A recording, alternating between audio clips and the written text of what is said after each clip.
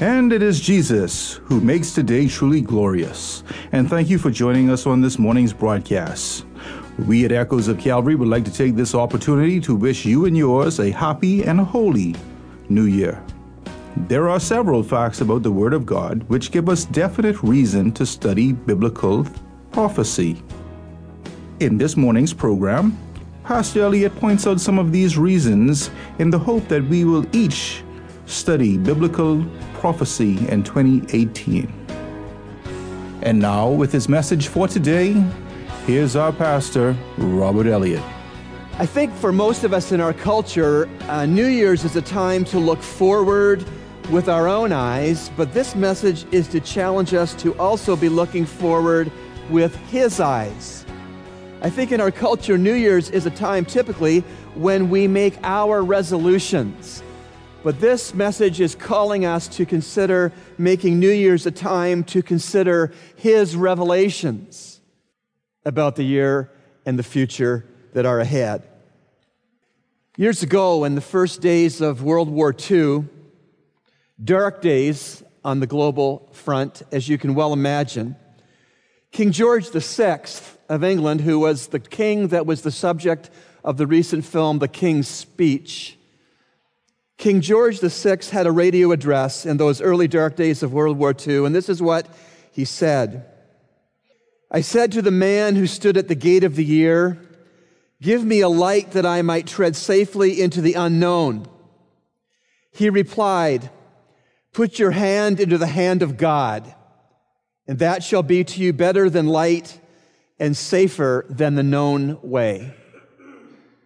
End of quote. Some Christians, I think we know some, seriously question whether we should spend much time or effort in studying biblical prophecy. I am not one of those Christians. And on the first Sunday of a brand new year, I want to share with you 5 good reasons that I believe we should, in fact, study biblical prophecy. And when I say we, I mean me and all of you. Yes, I should study biblical prophecy as your pastor, but I want to make the case to each of you, my brothers and sisters, that you as well should study biblical prophecy in this new year. Now, before I go into this sermon, I want to tell you that it was a sermon first delivered by a prof of mine at Dallas Seminary named Stan Toussaint. I've adapted his sermon, but I want to give him credit for much of what's here. So why should we go into prophecy in this new year of 2012? 5 reasons. Number 1, because of the prominence of prophecy in the Bible. We should study Bible prophecy because of its prominence in the Word of God. As we stand or sit here this morning, 20% of the Scriptures are still prophetic. That is, what has been predicted by God in 20% of our Bibles has still to be fulfilled. But if we roll the clock back to the centuries previous, when God gave the various books of the Bible, Old and New Testament, to the human authors that were to write these books, if we roll the clock back to those times, then 60+% of God's Scriptures were prophetic. So why study prophecy? First, because of the prominence of prophecy in the Bible. Second, we ought to study prophecy because of the priority of the prophetic subjects the Bible touches on. We ought to study prophecy because of the priority of prophetic subjects. The prophetic topics in God's Word are not trite, nor are they trivial or inconsequential. The topics that God reveals prophecy concerning are not ridiculous, outlandish topics. Quite the contrary. No, the Word of God focuses on subjects that matter, subjects that change how we choose to live now and give us a perspective on how we'll live after we die or we're raptured. The prophecies of the Bible are not absurd or silly or ridiculous. Instead, they are essential. What are those subjects? What are some of the subjects of prophecy in God's Word? Christ's crucifixion, Christ's first coming, resurrection, the rapture, return of Christ for the church, the second coming.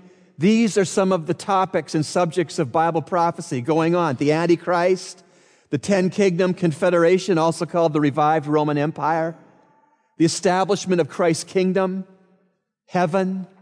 These are some of the topics of prophecy. Hell, substantive topics, important topics, topics that inform how we live now and how we will live after we are on earth. So why study prophecy? To review, number one, because of the prominence of prophecy in the Bible. Two, because of the priority of prophetic subjects. But there's a third reason we ought to study prophecy. It's because of the practice of godly men and women of old. Because of the practice of godly men and women of old. Daniel, for example. When Daniel was taken into captivity in Babylon, he was about 15 or 16 years old. Very young. And he purposed in his heart not to defile himself before he was tempted by the Babylonian pagans to defile himself. And that's why he never defiled himself. So young person here listening to me today, when you go into this new year, you purpose in your hearts not to defile yourself with alcohol, drugs, premarital sex, and the like. Because when you purpose in your heart that you won't defile yourself in these ways, the Spirit of God who resides within you, if you are born again, will give you the way of escape and the strength to take it in all these settings. But back to Daniel. Daniel went into Babylonian captivity at a boy of about 15 or 16 years of age. The captivity lasted 70 years, and he knew it. Do you know how he knew it? He studied prophecy. It says in Daniel 9, verses 1 and 2, in the first year of Darius, the son of Ahasuerus, the Median descent, who was made king over the kingdom of all the Chaldeans, in the first year of his reign, I, Daniel, observed in the books the number of years which was revealed as the word of the Lord to Jeremiah the prophet for the completion of the desolation of Jerusalem, namely 70 years. There's a fourth reason we should study God's prophecy, and it's because of the practicality of prophecy. Because of the practicality of prophecy. Prophecy, you see, when it's properly understood, when it's properly meditated on, when prophecy is thought through to the end that it predicts, it moves us. Prophecy is not dry or academic. It is living like the rest of God's Word. And when we consider God's prophetic promises in their context, in light of current events, it moves us to holiness. It moves us to faithfulness. It moves us to witnessing. It moves us to missionary endeavor. It moves us. That's why we should study prophecy. Now, on this point that we should study prophecy because of its practicality, I want to give you some very specific things that prophecy will produce because it's practical. Number one, prophecy produces hope. You want to have hope? And who of us would not want hope? Then no prophecy. Prophecy produces hope. 1 Thessalonians 4:13-18, a very common and beloved passage on the rapture of the church. But we do not want you to be uninformed, brethren, about those who are asleep, so that you do not grieve as do the rest who have no hope. No hope. Most of the people you rub shoulders with who aren't saved, most of the people you rub shoulders with this new year have no hope. We have hope. And our hope is brought under the magnifying glass when we study prophecy. Prophecy is practical. It works in our lives. It settles us down. It motivates us, and it shapes our decisions and our priorities. And we should study it because of its prominence in the Bible, because of its priority of its subjects, because of its practice of godly men and women, and because of the practicality of prophecy. And the last point in this sermon, we should study prophecy because of the evident proximity of the Lord's return. The evident proximity of the Lord's return. That has been said, that Christ's return is imminent in the church since the writing of the New Testament. And I would submit to you, brothers and sisters in Christ, if the Apostle Paul viewed the rapture return of Jesus as imminent when Scripture was still being written, that it is even more imminent this morning. And any time now return for the church. Perhaps no other time except this time does that proximity of Jesus Christ's rapture return seem more likely. Why? Israel is in her land, and she's having a horrible time.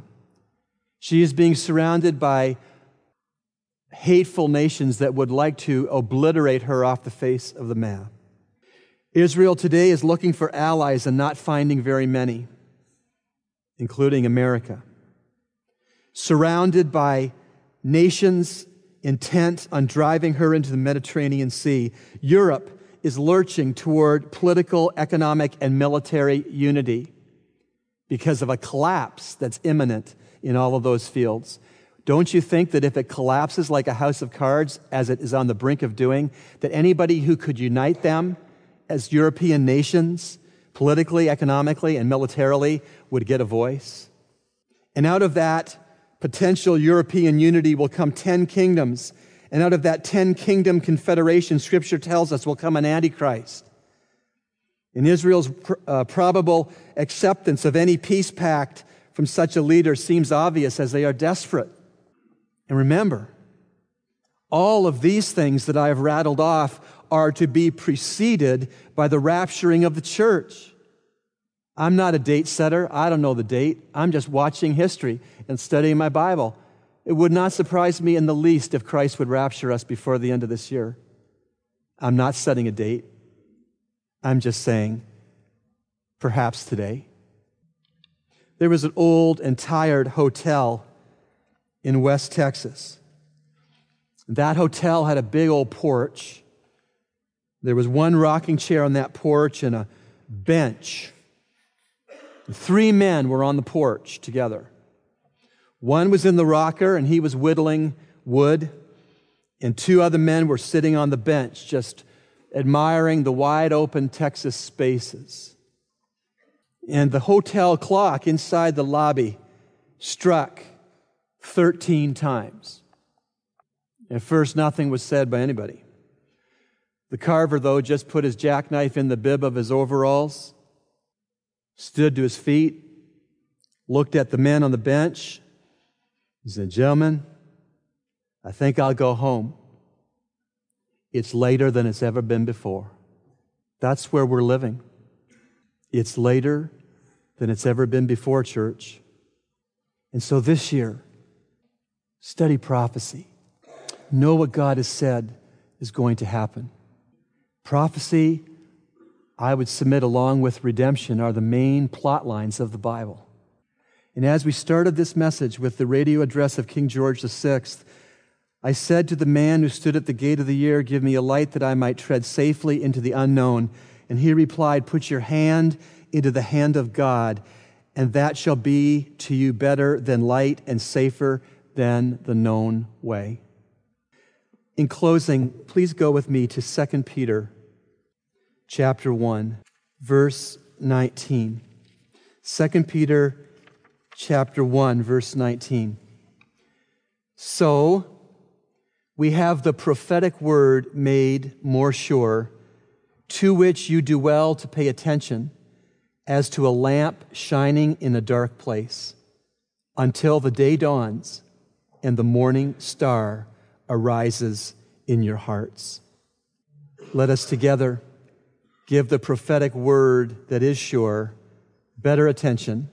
May it be a lamp shining in the dark place until the day dawns and the morning star shines in our hearts with that great trumpet call of 1 Thessalonians chapter 4. Let's pray. Heavenly Father, how grateful we are that you are in control, that you are never early and you are never late. You are always precisely on time.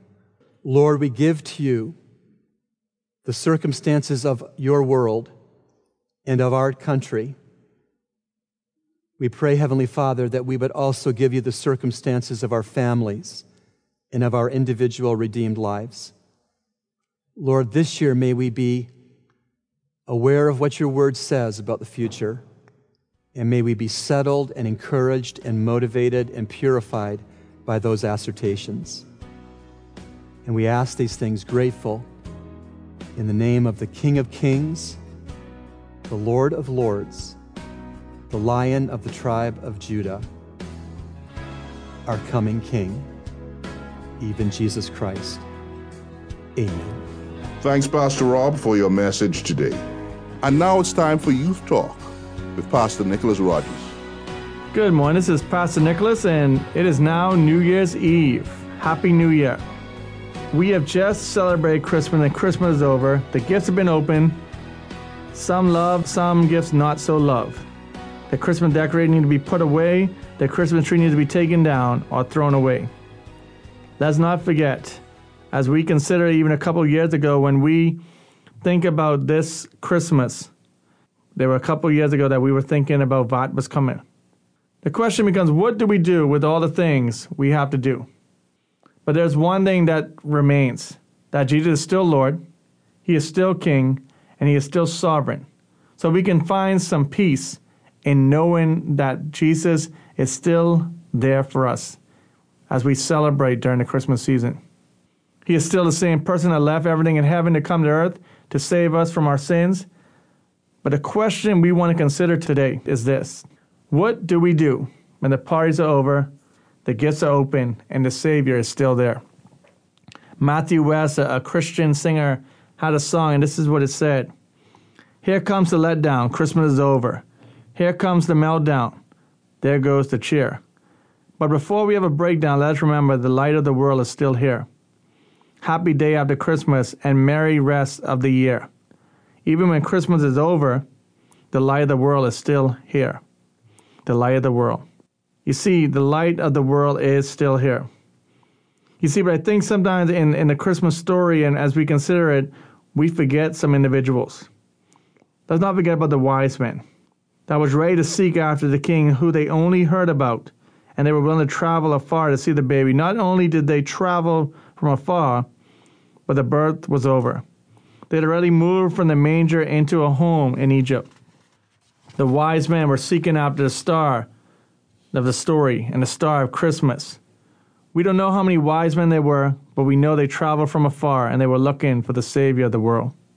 You see, the wise men were people that traveled in big groups. Again, we aren't sure how many people, and we all know when we consider this Christmas story, we talk about 3 wise men. But there is none of us who know how many wise men there were. But I think what happens to us is, as we need to understand, is that we need not to get lost in just Christmas and now have a big letdown. And what I want to consider is, and I want to call this Christmasitis, where basically we have heard the Christmas story, we went through Christmas, we were so joyous about everything, but now it's time to clean up. Now it's time to get back to reality, get back to work, and do all those things. But we want to look at the wise men and think of 3 different points. And the first point is this, that they had a journey of faith. When we consider Matthew chapter 2, verses 1 to 6, it says that now, after Jesus was born in Bethlehem in Judea, 2 days of Herod the king, behold, wise men from the east came to Jerusalem, saying, where is he who has been born, the King of the Jews? For we saw his star when it arose and come to worship him. When Herod heard this, he was troubled, and all Jerusalem with him. And assembling all the chief priests and scribes of the people, he inquired of them where the Christ was to be born. They told him, in Bethlehem of Judea. For so is written by the prophet, and you, O Bethlehem, the land of Judah, are by no means least among the rulers of Judah. For from you shall come a ruler who will shepherd my people Israel. You see, the wise men were going on their pure faith, because as we can see, they were not 100% sure, but they were following the star that they saw, and they said that this is the star that's going to lead us to the King of the Jews. I want you to think for a second at these wise men. They left everything they had, their families, their wealth, their comfort life, to go after a star. Why would they do this? Because they had incredible faith. They had faith that the star would lead them to the King of the Jews. people probably thought that they were crazy. And today we sometimes face the same type of persecution when people say, how can you believe in someone that you can't see? And our response is always the same. We just have faith. We must recognize that whenever we follow Christ, it is always due to our faith. Hebrews 11:6 says, and without faith it is impossible to please him. For whoever would draw near to God must believe that he exists, and that he rewards those who seek him. We must remember that even though the festivities are over, the Savior is still there. And we must seek after him, and we know it is only because of our faith that we can do anything to please him. So how do we apply this? But when Christmasitis settles in, remember that your faith in the Savior still exists, and it's the most important thing that you have in life. The second point that we want to look at is this: wise men go on a journey of worship. Matthew 2, verse 7 says this: Then Herod summoned the wise men and secretly asserted from them what time the star had appeared. And he sent them to Bethlehem, saying, Go and search diligently for the child, and when you have found him, bring me word, that I too may come and worship him. After listening to the king, they went on their way. And behold, a star that they had seen when it arose before them until it came to rest over the place where the child was. When they saw the star, they rejoiced exceedingly with joy. And going into the house, they saw the child with Mary, his mother, and they fell down and worshipped him. Then opening the treasures, they offered him gold, frankincense, and myrrh. You see, we know that Herod was not telling the truth, as he wanted them to come back to town so that he could go to worship the king, but instead he wanted to kill him. But we see the wise men were seeking the king for one reason and one reason only, and that's to worship. We see again now how their faith continues to play a major role, as in verse 10, as they see the star, they rejoice with great joy. They were continuing their travel looking for the star and the king. One thing we must notice, and a reminder, as so many times that we see in Nativity and Christmas cantatas, is that the wise men never came to the mangers, but they came to the house to see Jesus. Many scholars believe that Jesus was about 2 years old at the time, and that's why Herod made a decree to kill all babies 2 years and under. He wanted to make sure that Jesus was one of those babies that were killed. We see in verse 11, they had one thing on their mind. When they saw the king, they bowed and worshiped him. We also notice that they carried gifts to give to the king. You see, this is where we get the whole mix-up, as it talks about 3 gifts, but the devil said that there was 3 kings. But as we consider this truth and we consider them bringing their gifts to him, we need to ask ourselves, what are we doing with the gifts that we have? Are we seeking after God? Are we doing all that we can? You see, we need to recognize that God wants our gifts, and he wants them to be used for him. And he wants us to worship him. He wants us to adore him. He wants us to recognize that he is the most important thing, most important person in our lives. Nothing compares to him. So as we consider this and we consider this truth, as we consider Christmas being over and we get into this Christmasitis, let's not stay there, but let us worship the King. We'll pick up on our next segment as we can continue to talk about Christmasitis. Sit back, listen up for a short Christmas devotional we'd like to share with you. A blessed Christmas to all of our listeners. I have a Christmas devotional to share with you. It's written by Dr. Mark Bailey, who is president and professor of Bible exposition at Dallas Theological Seminary. The devotional is titled, Born to be the King. The angel said to her, Do not be afraid, Mary. You shall name him Jesus. He will be great and will be called the Son of the Most High, and the Lord God will give him the throne of his father David, and he will reign over the house of Jacob forever, and his kingdom will have no end. Luke chapter 1, verses 30 to 33. Don't you just love it when you read about an angel telling someone, do not be afraid? Of course, not that you would hear from an angel every day. When Gabriel appeared to Mary to inform her that she would be the mother of the Messiah, that must have been quite the experience. God favored Mary to be the vessel through whom his son would be born. In keeping with his stated purpose in Luke chapter 1, verses 1 through 4, The first 4 chapters of the book of Luke provide 3 consecutively ordered parallel accounts of the respective announcements, births, and ministry of both John the Baptist and Jesus. The order is intentional to show both the preparation and fulfillment that connects these two and to show the superiority of Jesus over John. While the conception of each was miraculous, John was the result of the human procreation of a husband and a wife, while Jesus was divinely conceived in Mary by means of the Holy Spirit, and the virgin birth is the result. At his birth, John was called the prophet of the Most High, whereas Jesus was named the Son of the Most High. The third major contrast can be seen in their ministries. John was the herald or forerunner of the Messiah, whereas Mary was told by Gabriel that Jesus would be the ultimate fulfillment of the Davidic covenant.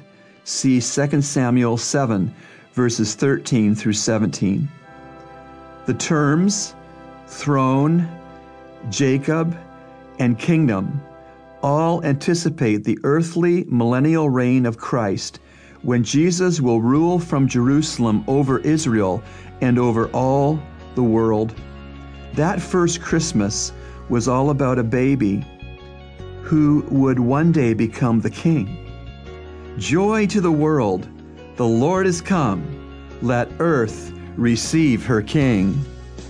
You've been listening to the Echoes of Calvary, a radio ministry of Calvary Bible Church, Nassau, Bahamas. Our morning worship services are at 8 and 11 a.m. this morning in the sanctuary located on Collins Avenue. Feel free to join us at these times. You can also write us at eocradio@gmail.com or P.O. Box N1684, Nassau, Bahamas. And remember, everyone needs a Savior.